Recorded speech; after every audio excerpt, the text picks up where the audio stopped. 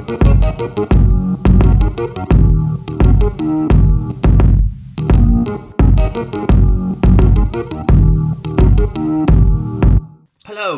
and welcome to episode 9 of the Behind the Business podcast with me, Danny Champion. This is a podcast where I speak to anybody and everybody that I can pin down for an hour or so about their role in the music business, what they do, and most importantly, why they do it.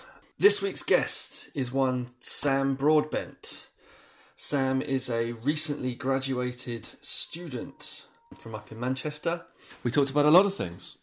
We talked about what he got out of his time at university. We talked about his management company. And we also talked about his new publishing company that he set up during his third year at university. This podcast was recorded at the tail end of July of 2018. I have to admit, subsequently to the recording of this chat, the band True Heights, who he was currently working quite diligently with, have in fact chosen to call it a day. So even waiting for a couple of months, things become out of date. The chat is still very interesting. There's some great insights in there.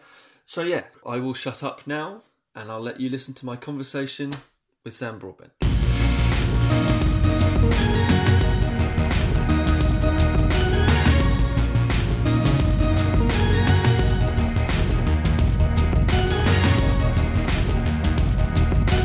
I wanted to start asking about university, first off. Was it always the goal? Did you always want to? No, absolutely not. So my sort of initial plan, like when I was sort of in the early days of doing stuff with music, I was doing like events and things like that, I was very strong in the mindset of never going to university. Right. Always wanting to do it myself. That's fair enough. You know, and try and grow in amongst that. Yep. So, yeah, it was kind of like it was one of those sort of, I'd finished college and I was doing sort of events and things like that, but obviously when you're starting out in events, it doesn't really make, you straight away you can't sort of create a full living out of it. So you have to do other jobs on the side. So I was working on a building site with my dad. And it was one of those where I was like, wow, I really hate what's going on right now. So, what were the events you were putting on? So I sort of did alt rock and metal events in Scunthorpe. Right. So I did some events in Cafe Independent and Lincoln Imp. Okay. So I just worked with like the local bands and just small promotion type stuff. Yeah, I did not know, what I was doing really. I was just making up as I was going along. I was like, 16, 17. And what sort of numbers were you getting in through the door?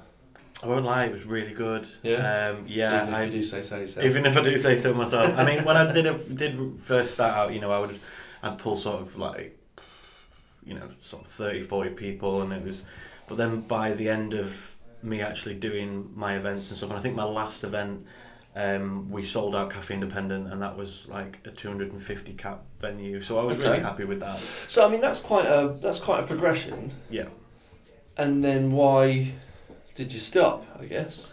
Because to me, Scunthorpe only had, it didn't really have any tiers. It had no layers. It was, Where's the next place on? Hull, I'd say. Okay. And why did you not just go, right, okay, I've conquered one, I'm now going to spread the net a little bit wider and basically start again and use what you've learned that way? Why didn't you do that? So one of the biggest reasons why I decided to come to Manchester is just the love of music, the absolute love. I know that Hull was, it was like City of Culture for a year, but to me it just didn't spark that creative. It wasn't that creative place where people could do what they wanted to, what they always dreamed to do, so to speak. It was kind of like Manchester was always going to be the calling card. It was either Manchester or London for me, or London or Brighton. Sorry. Do you think that's the general consensus? I'd say across so. most of the I don't know what the second tier cities. That's a bit of a mean way of putting it. Yeah. But if you're not in London, Brighton, Birmingham, Manchester, Liverpool, maybe are those the ones where just everybody thinks we've got to get there? Yeah, I'd say so. From everybody I've had a conversation with, it always seems to be a case of it's like go big or go home kind of thing. It's not like progress slowly. It's if you're from a small town, you go to the big city. I mean, like I say, for me it was exactly the same. It was like going from no opportunity at all to everything. Everything was at my fingertips then. So yeah, it was a huge rush, and it was really motivational as well. I think moving to a bigger place like that. And so you had to. Well, you basically thought, actually, I think I do need to go to university and learn some stuff. Yeah, and why? This was like a I don't know, a spur of the moment decision, because I initially decided I wanted to go to a city and do something with music. I then realised, okay, well, I'm gonna have to find a job, this, that, and the other, and start getting established and stuff. And then somebody actually told me, well, you do realise that universities do courses with stuff that you're doing right now, and I didn't actually know at all, but they seem to be based in all of the the major cities. So I just started to look around different universities on their websites and things like that and see what they offered, and the fact that they basically offered the opportunity to make new connections, to establish yourself in that city as a music business professional, so to speak. And it was kind of like all my worries were kind of pushed out of the door after I started looking at these universities, because they were offering everything that I didn't think I could get. Right. So what were you looking for? So I wanted to develop a network of contacts in that area. That would have kind of stopped me from moving to a city, I think, is the fact that I wouldn't have known where to start. But the university gave me an opportunity to start somewhere. It gave you the kind of the base, the core. This is what I'm doing for the majority of my time. Yeah. I've got to go, and then for the rest of it, it's meeting people, working out where places are that I need to go, etc., etc. Yeah. Have you done it? Have you achieved what you wanted to? Yes. Externally, of the education side of things. Yeah. Yeah. I have. Don't want to sound. I don't know. Sound as smug and arrogant as you like. No, I think if I'd said to myself before I came to uni, like when I was still deciding whether to go to university or not and do it, I think if I'd could have told myself that then, I'd probably be really excited about what I've actually done in the 3 years that I've been here, and onwards. So, do you think that the main thing you've got out of doing this was all the stuff that you've done outside of a classroom, effectively, or is it a bit of kind of 50-50? So I'd say it's 50-50, because grades wise it's the highest I've achieved.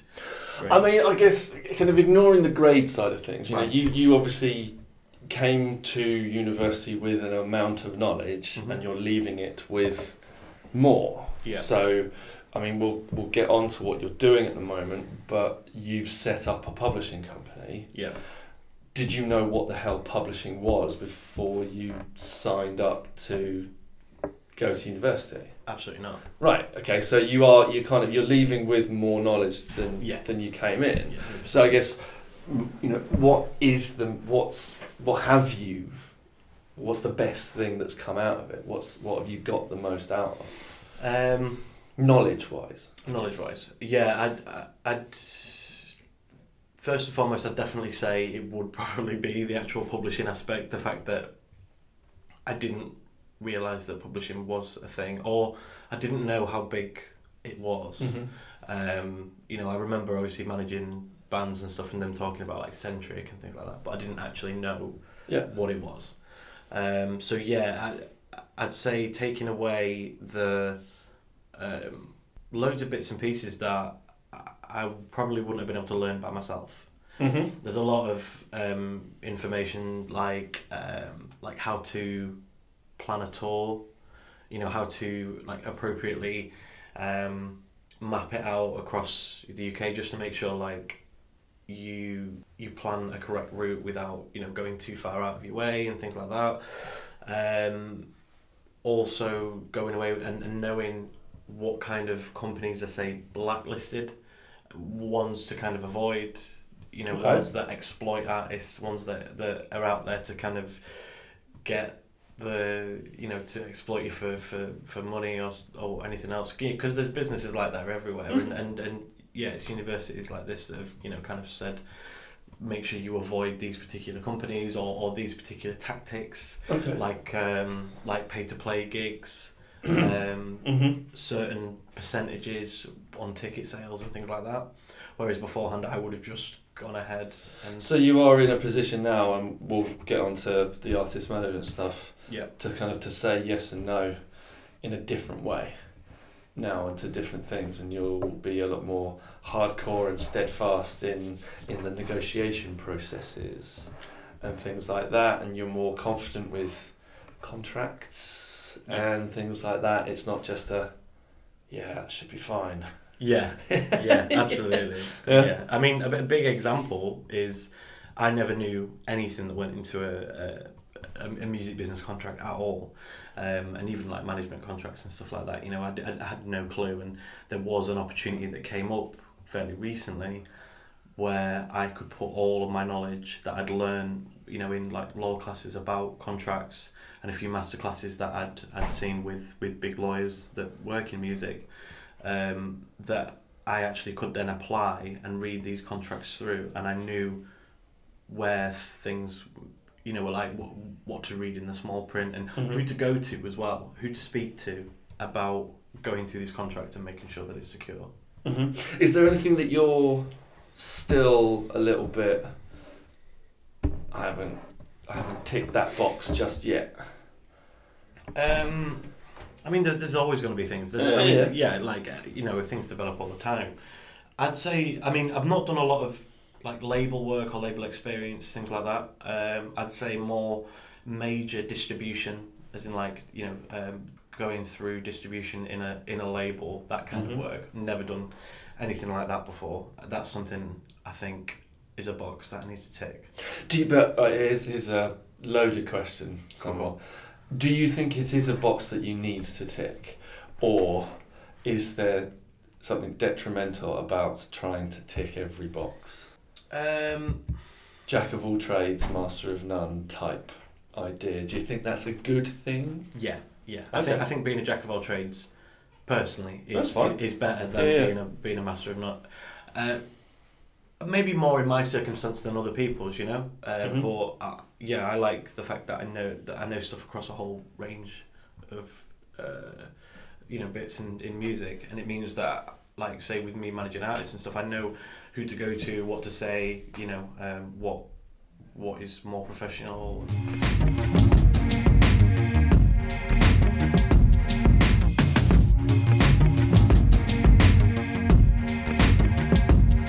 So I was a vocalist, right, and I've been a bassist as well. Okay. But, that was a very short-lived period of time.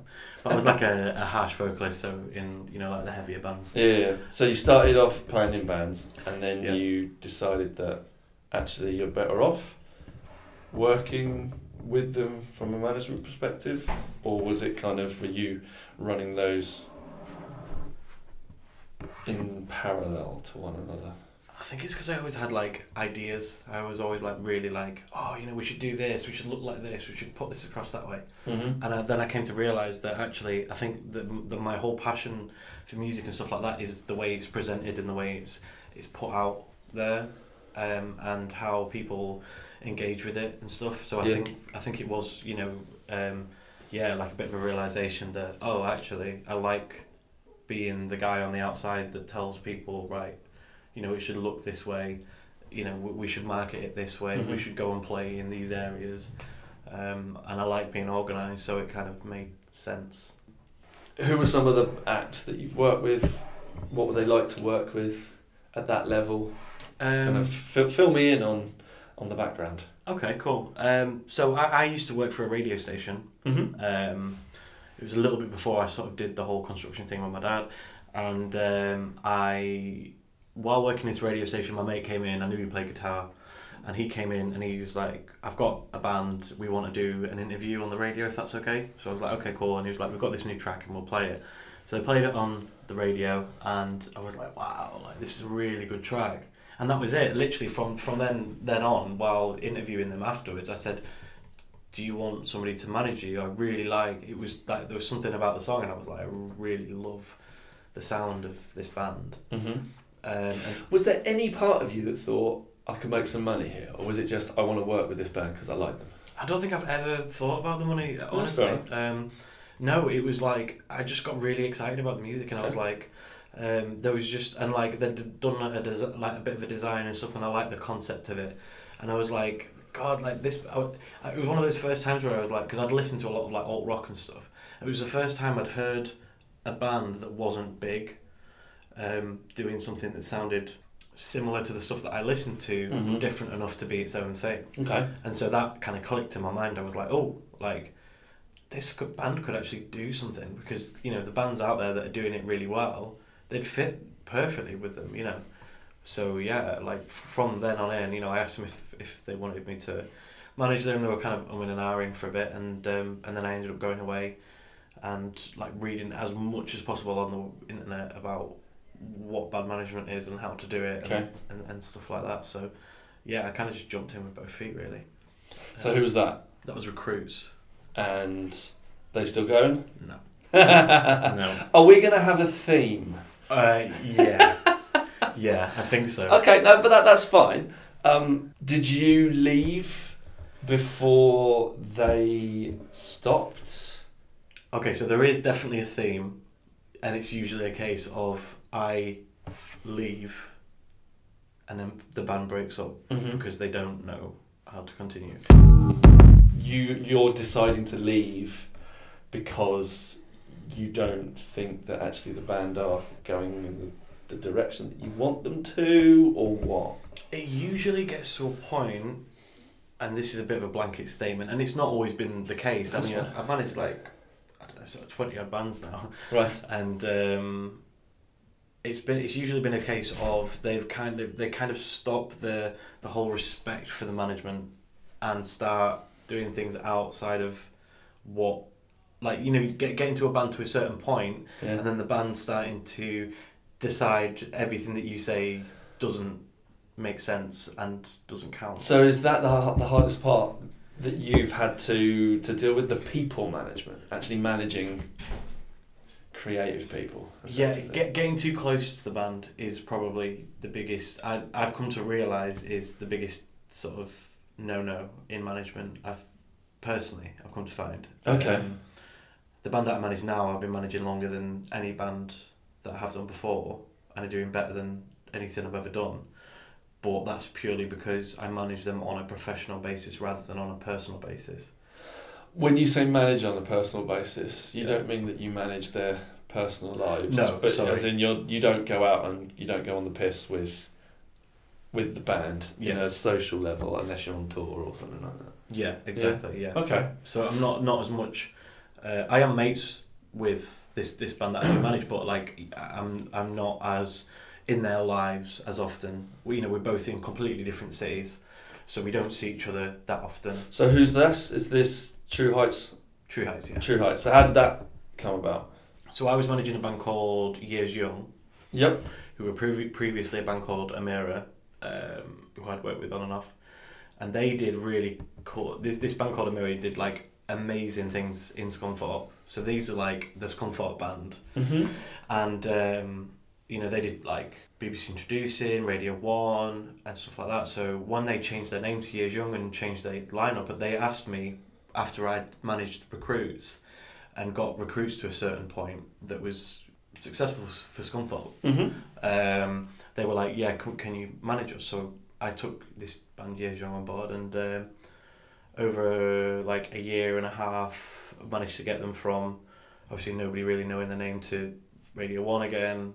We got them in Kerrang, Scuzz, Crank TV, Crank Radio, that you know, Mm-hmm. so that like they were starting to get known and starting to do a few little support tours and stuff.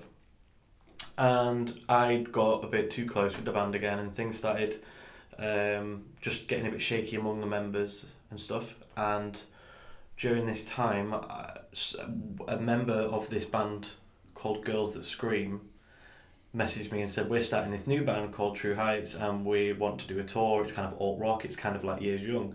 Can we support them on a tour? And I was like, yeah, sure. So I put this tour together, put both bands on. They ended up becoming very good friends between them.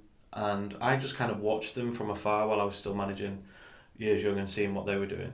And I ended up taking both bands on. I was managing both of them, starting to develop them. And then both of them got a label offer from the same label. And this came to a make or break situation for both bands. Right. And to put it short, like in short terms, yeah. It was one band took it and one band didn't. Right. One band ended up completely disappearing off the face of the earth, and the other band ended up doing very, very well for themselves. Uh-huh. And that band was True Heights. Okay. And so I ended up after that decision, ended up with just one band. So you're still working with True Heights? I am. Is it earning you money? I would be making sort of. I'd say I'd be making. You don't have to say any figures. No, okay. I'd be making money if I didn't loan the band money. Right. So currently, I've got some of my own money invested in the band. Right, I was going to say, shall we change the loan to an investment? Invested in the band. Right. Okay, so I'll say that completely. So I would be making money if I wasn't investing in the band currently. So I've got a little bit of money invested in them because we all work, we all do our share, and we all put a little bit in here and there. Okay. And so I ended up applying for some private funding, and they invested in me as a manager, and so I invested that money into the band. Okay. So we're making sure that we cover all bases, and it's great because the band now, with the money that they do make, it's all paying it all off. So it won't be long before the band are actually starting to make a profit, and my percentage then becomes more of a profitable percentage rather than just... So how's that worked from your end? Basically, I've said to the band from day one, never take an advance. So we got a label deal, and they offered an advance and we didn't take it, purely because I'd rather the band not owe anything to a label, especially one based in LA with a lot of legal backing, so to speak, and a lot of that's something I'll probably go into in a little bit, because there's a lot behind that why I sort of said we're not going to take an advance. So I decided to do it personally, and it was more this investment was more on a personal level. So I knew that I trusted the person that I lent this had this investment through. So it was somebody that I knew and somebody that believed in what we do. So I just made sure I went out and had meetings, and I talked to people that had been watching us from afar for a long time. Right. And it was people that I knew had businesses and did invest. Maybe hadn't invested in an artist before, but by the end of the meeting I'd convinced them that they should invest in an artist. Do you think that's the way forward in the current climate with working with bands of a certain level? 100%. One of the biggest things that I've learned is in the music business, no matter how much business people in music know, people in business, actual business, know more. Okay. They know their money. They know how to invest, and they know when to make that money work, and they know how to and how to make things a bit more profitable, so to speak. So people in music business are very creative, but sometimes when it comes down to like numbers and plans and I'd rather go to somebody who is involved in just a business industry, who knows how to do accounting and knows how to deal with money sort of firsthand. So I'd say so. I'd honestly recommend it. At the end of the day, when you get an advance from a label, then you the there's a lot that you're signing yourself up for. Yeah. And you can very easily shoot yourselves in the foot with taking an advance and then not being able to create a record that can pay them that can pay it back, or usually a lot of the time bands to get out of deals when it hasn't really sold very well is having to completely change their name, change their branding and move on, and just have to leave them that record shelved, and the band themselves have been shelved, because they haven't made enough and they just can't pay their advance back. So that's one of the things that I've identified on a huge scale, and people will jump at the idea of a lot of money coming their way, but if you can't make it back, then it's just not good business. Okay. And I think a lot more people are becoming more savvy of that, because it's an easy way to catch a band, It's just offer them loads of money and then dangle a check in front of them. Yeah.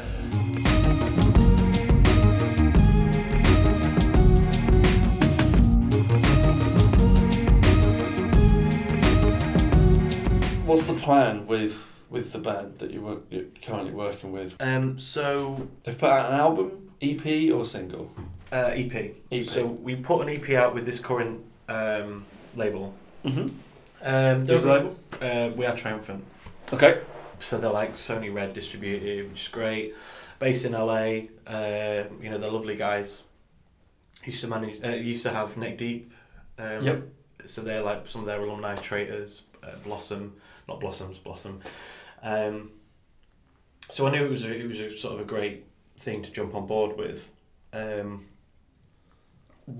The EP itself got into the top 20, which has been fantastic. We overtook a lot of bands that the band themselves idolise and stuff, and it was in there for a few days, so it wasn't just like an hour in the top 20, it was in there for a few days, and we were on like 18,000 monthly listeners for a long time, and so things are going very, very well for the band. The socials are fantastic. Our marketing plan worked. It worked really well. So they've had that, and then the live shows have been doing well as well. One of the things that I've come to realise as a manager, looking at the label that they're with, is that they're too far away. There isn't the opportunity for development further. So we're actually pulling out of that contract. I made sure that there was a get out clause in there. So we're applying that sort of end of July time, so very, very soon actually, as I'm saying it now, and I've already started speaking to some bigger labels based in the UK that are interested, but they're waiting on demos. So we're working on the demos. Okay. The band are working on the demos. So basically, with the demo in at the minute, we're gonna go to Phil actually, who did Def Havana's latest album. He's gonna do some professional demos for us. Right. So we're gonna pay for some professional demo recording. We're gonna put the whole package together. So we did what we did like with the last label. We package it together with the artwork, with lyrics. The songs are there, just need to be properly recorded. So everything's ready to go, and and then we can put that across to the labels and say, is this something you'd be interested in releasing? Okay. Because it means that they don't have to invest as much money into it, and they're more into it because we've put the money in and we've put the effort in. So it's very much, here it is, ready to go, we just need your infrastructure. Yeah. Rather than, can you help us please? Yeah. Yeah. To me, a label is a platform, it's not a self-help guide. It's a platform that you can then release to a lot more people on, I've come to realise. And you're not in a position to go down a label services? No, I've toyed with the idea. Considering you're doing a lot of it yourself already. Yeah. Why not go with an AWOL? I've thought about it. I've definitely I've thought about like starting my own label and doing it myself as well. Because I do Spotify pitching as well with the publishing company. So I know how to pitch to playlists, and I know quite a lot. But to me, it's the platform itself. It's the audience that engage with that label. That's what we need.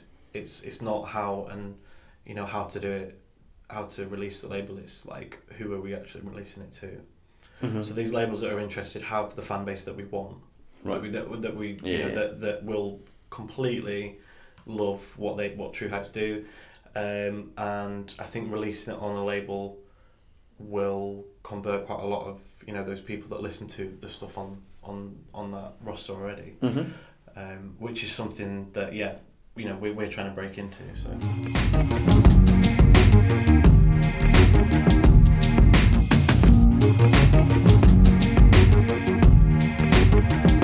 You mentioned your publishing company, Black Cacti. Yeah. How's that going? Really well. Yeah? Yeah. Yeah. What made you do it? You. No. You guys. Yeah, I mean, we did obviously publishing in uni. Yeah. And it was really interesting to see a side of the industry that we hadn't even heard of before. So there's myself and my business partner Sophie. We're very good friends, and we decided that we were going to put something together. It was initially for our dissertation. We were excited about the concept of publishing. We were excited about the fact that it can actually be a self-sustainable business should you do it right. Compared to a lot of other businesses in music, like a label or a live events, promoter or things like that. So it's more of a steady regular income that you could actually keep it afloat. So we like that, and the fact that we were already working with bands gave us the opportunity to say, if we start this, we can actually look after the rights of our artists, and we don't have to go elsewhere. We just have to learn how to do this, that and the other, get this label started, get this publishing company started, and then at least we can tell our artists, look, we're looking after them, your rights for you, and we're just collecting on behalf of you, which it's quite beneficial to a manager, because if you're a manager and you're earning, say, 20%, and say you've invested that 20% into the band, which is something you may recoup further along the line, as their publisher, you can still recoup. What went into setting it up? I mean, it's not something people do every day. No. So there's a lot of different PROs, performing rights organisations and things. We obviously had to look into the PRS, the PPL, the MCPS. They have joining fees. To set yourself up as a publisher, you've got to actually spend some wedge, spend some money, to speculate, to accumulate and stuff. It's not a huge amount, but yeah, it's like PRS was £400 and the MCPS was £400 as well, which at first obviously as students we were a bit like, we can't do this, but we went through our university's sort of investment scheme, Well, that was I was going to come on to the fact that this is a legit business. So I mean, rather than just dipping into your own pocket or your savings account, you can these are the best places to go and ask for funding. And if you turn around to a bank or someone, whoever that person may be, and ask for £100,000, it's a bit different than asking for 800 quid to be able to sign on to collection societies. So I'm guessing that was kind of the way that you managed to get around those sorts of startup fees. Yeah, definitely. It solved half of the startup fee completely, and then the rest we could actually cover ourselves. Then we could actually afford it. So we just had to make sure the concept of it was we had to do a presentation to show what we were doing and how we would invest it and what kind of return we might get should it go well. And we just had to make sure we did a banging presentation that could really sell it to the people we're pitching to, and thankfully for us it worked. And so what else went into setting it up? A lot of planning and a lot of research. So I decided to go down to London for a week. Spoke to actually yourself and a few tutors and a few contacts of mine, and basically racked everybody's brains and asked them for people they knew in publishing. Asked them if we could do a bit of an introduction, or if I could have their email and I could speak to them myself. I ended up getting quite a few emails and started doing research on each business. From there, I started up a brief conversation and just asked if there was any possibility if I came down to London that we could meet up. During that conversation, I'd offer to buy them a coffee or a pastry or whatever, literally for like half an hour at a time. Mm-hmm. And surprisingly enough, quite a lot of people were very happy to help, which was amazing. So I had people that were based in, big companies like Cooking Vinyl Publishing, Songs Publishing, they would work with some huge acts like Lord, Cooking Vinyl, obviously Prodigy, Marilyn Manson. And so, I ended up with what little money I had left after all of this investment like in companies and bands, decided to spend that on a week in London. Just get an Airbnb.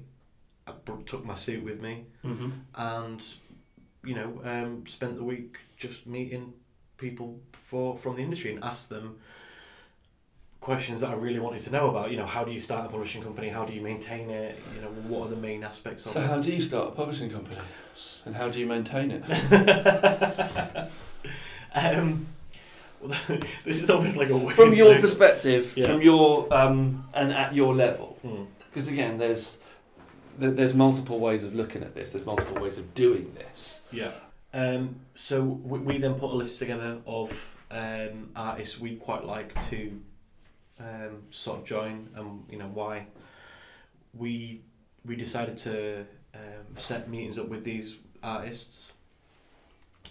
And speak to them on a bit more of a personal level and just see where they were at and if they had a publishing company. And quite a lot of people still don't quite know what publishing is. So it was spent the whole time pitching what publishing was and why we'd be a great choice for them. The reasons why we'd be a great choice was because we decided to create our own sort of USP. Because we decided to do things a little bit differently after researching and going to speak to people in London. We realised that there are elements in publishing that maybe haven't been utilised as well. So we kind of decided to put up like an administrative and a creative side in the business itself. So obviously the admin side meant that you could collect royalties, and then we had the creative side, which was sort of synchronization, and we also incorporated Spotify because during this period of time, Spotify and their playlisting. So you're kind of, from a creative side, you're more like a label. Kind of. As in, because you're pitching. Traditionally what a label would do rather than anything like that. But it's managing rights. So you're going to, for instance, how many of the bands that you work with on a publishing level are signed to a label? One. So you can play with all of their rights as opposed to just half of them. Yeah. But we just made sure that we administered just the publishing rights. So but what this did was it was a selling point. It's a selling point to the artist because they might have to go through a distribution service or a label or whatever to get the opportunities that we could put across with, say, Spotify playlisting. And then on top of that, something that labels don't do is apply for synchronization, and or some labels don't do anyway. Apply for synchronization, and we started making the contacts in those areas as well with music supervisors and things like that. So we were just offering them the benefit of getting them into Spotify playlists, which in turn would help boost their listenership. Which would help us in the long run. It was still a selling point. It wasn't something that would directly impact us, but it would help us in the long run if we're building the popularity of our artists. And then, we had obviously the side of synchronization, which was then pitching to. So, what's the mission statement for the publishing company? What's the short-term objective here? What's going to be? Where do you want to be in the next 12 months with it? So we've started to scope out artists for different reasons now. So we've instead of kind of getting our mates together or bands, you know, we like the sound of and stuff that are maybe doing, you know, a few little bits, grassroots shows. Instead of getting them and signing them to the publishing company or administering them, we've decided to kind of go out and now start speaking to artists that are doing it on a bigger level. So we want to push the publishing company above grassroots level. Okay. We want to speak to these artists that don't have a publishing company, say do use sort of like admin companies to administer their royalties instead. Speak to them, the ones that are actually playing a few sold out shows in different areas in the UK, the ones that are touring frequently, because we know, as well as they know, is that we could administer their royalties. It means we're earning more than what we were if we were working with grassroots bands. We still look after the grassroots bands, obviously. Yeah. How are you administering the rights? Why should a band come and have his or her or their rights administered by you rather than somebody else? Because we've got a very personal approach to their rights. You, like, as a musician, your rights are very, very important, because you know you can't just sign them off or do you know what I mean, to any Tom, Dick or Harry or whatever, you know. And sometimes you can sign a contract and there you go, you know, you've signed away your rights completely. Sophie, who deals with the admin side, because we split, obviously I do creative, Sophie does admin, has created a full personalised kind of approach to collecting and administering their royalties. Okay. Which is regular meetings with the artists to tell them where we're at, to basically give an update on each other's level. So you know what kind of so they'll let her know what shows that they've done, so she can put them through like the PRS database. Okay. And if they've got any new songs in the works, even if they've only got a demo recording, she'll make sure that we can add them to the database, and then look after them as well. So she keeps like a lot of spreadsheets of all the information about these artists. Gotta love a spreadsheet. Oh, she loves them as well. Like this is why we did it this way, because we work on these different levels. But yeah, she'll constantly if they've ever got any questions, be it on the side of admin, she's always there to answer questions, or if it's creative, she'll pass it on to me. And she just makes sure that they feel comfortable, because still a lot of the time there might be questions that need answering and stuff like that. And musicians, and to be fair, anybody, if you email somebody and you're waiting a week for a question that could be answered instantly, it makes you feel quite anxious about the company. So she makes sure that there's like a great sort of customer service. It's very personal. Whereas without naming obviously any names of any companies or anything like that, but you get administrative services that are very automated. And but I mean that's the difference in sizes, isn't it? So I'm guessing this is something that you don't want to lose. No, not which all. means that you don't want to get bigger than a certain size, or at least you want to get to a certain point and then grow internally to be able to manage the growth on the roster. Yeah, because if this is your unique selling point, then you don't want to kind of get to a point and then make it all automated and completely lose your unique selling point. Yeah, and there is just so many bands and artists that one person can keep spreadsheets on. Absolutely. No, yeah, we want to grow internally. Like our whole plan, our next step, once we've gone out and scoped these new artists that we want to sort of sign up that are doing a few bigger things that we can sort of sell who we are as a publishing company to, is to bring somebody else on board. So instead of 2 of us, there's 3 of us, and that person we've already started to put a roll down to establish what this particular person will do, and a lot of it will entail having a select group of artists that they speak to on a regular basis. So it means that it's almost like accounts manager or whatever, like it's speaking to a select group of people that you are answering to, kind of thing. And we feel that that's how we're going to grow. Okay. It won't be as fast as a lot of tech-based publishing companies or collection companies, but we know that even if we start to bring people, when we start to bring more people on board, we know that people are going to be happy with more of a personalised service than speaking to a computer. And the publishing company, correct me if I'm wrong here, isn't your day-to-day concern yet. Is that right? Yeah. Why not? Because from experience, quite often jumping into something like this sometimes can go very, very well, which I have got experience. But then, at the same time, it's like it could be a big risk to jump. And there's a lot more at stake with this, because there's artists on board with their rights that we obviously rightfully so respect, and expect them, and we don't want to ruin anything like that. And because we know what we're doing now with the publishing company, we have set days in the week where we get all this stuff done.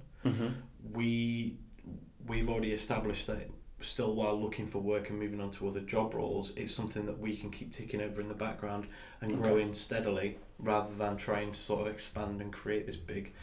There was something I actually read which really helped with our decision, which is, I know it sounds really deep, but is that life is not a sprint, it's a marathon. And and it resonated with me so much, because all I try to do is do something and do it big, do it quick, and shock everybody with like how amazing this is. But this time we've been like, nah, we just want to take our time with it. Okay. Because we'll see what happens.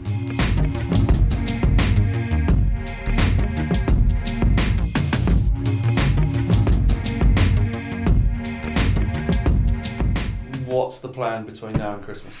Let's keep it short rather than what's the next 5 years look like? So go on. The rest of this year, now that you've finished uni and you've got the management stuff ticking over, you've got the publishing ticking over, you've got a lot going on. What's the plan? I'm realistically looking for work under another name, under a company. I was going to say, what pseudonym are you going to take on? I'm going under Susan. No, yeah, I want to. As much as I'm doing all these bits, I don't want to get rid of anything that I've achieved so far, but I also want to experience working for somebody else and learning how they do things, be it in a management company, a publishing company, or a label. Yep. Everything that I've learned has come from university or speaking to people that are in that area, but I still haven't had that, opportunity to actually do it myself in a company with say a recognizable name. And also for my career, I feel like something like that on my CV is just goes to show that I've got the education and the experience in a company like that. And I feel like then that gives me the tools to build my companies more once I've seen how a bigger company works on those levels. So yeah, I'm looking to either stay in Manchester or go to London. I've considered going abroad and doing some work either like in America or Canada, New York. I have got some contacts out there, but it's a big jump, big pain, to get that sorted. So yeah, it's going to be Manchester or London for me. So I've been applying for roles. I've been speaking to a lot of contacts about what they've got coming up, making sure that they've got my CV, and at the minute I'm just treating it as a full-time job. Applying to different jobs. There's a big one that I applied for in London. I'm really hoping I get an interview for. Because, cool. Yeah, if I do, that'd be amazing. Nice one, man. Cool. Thanks for chat.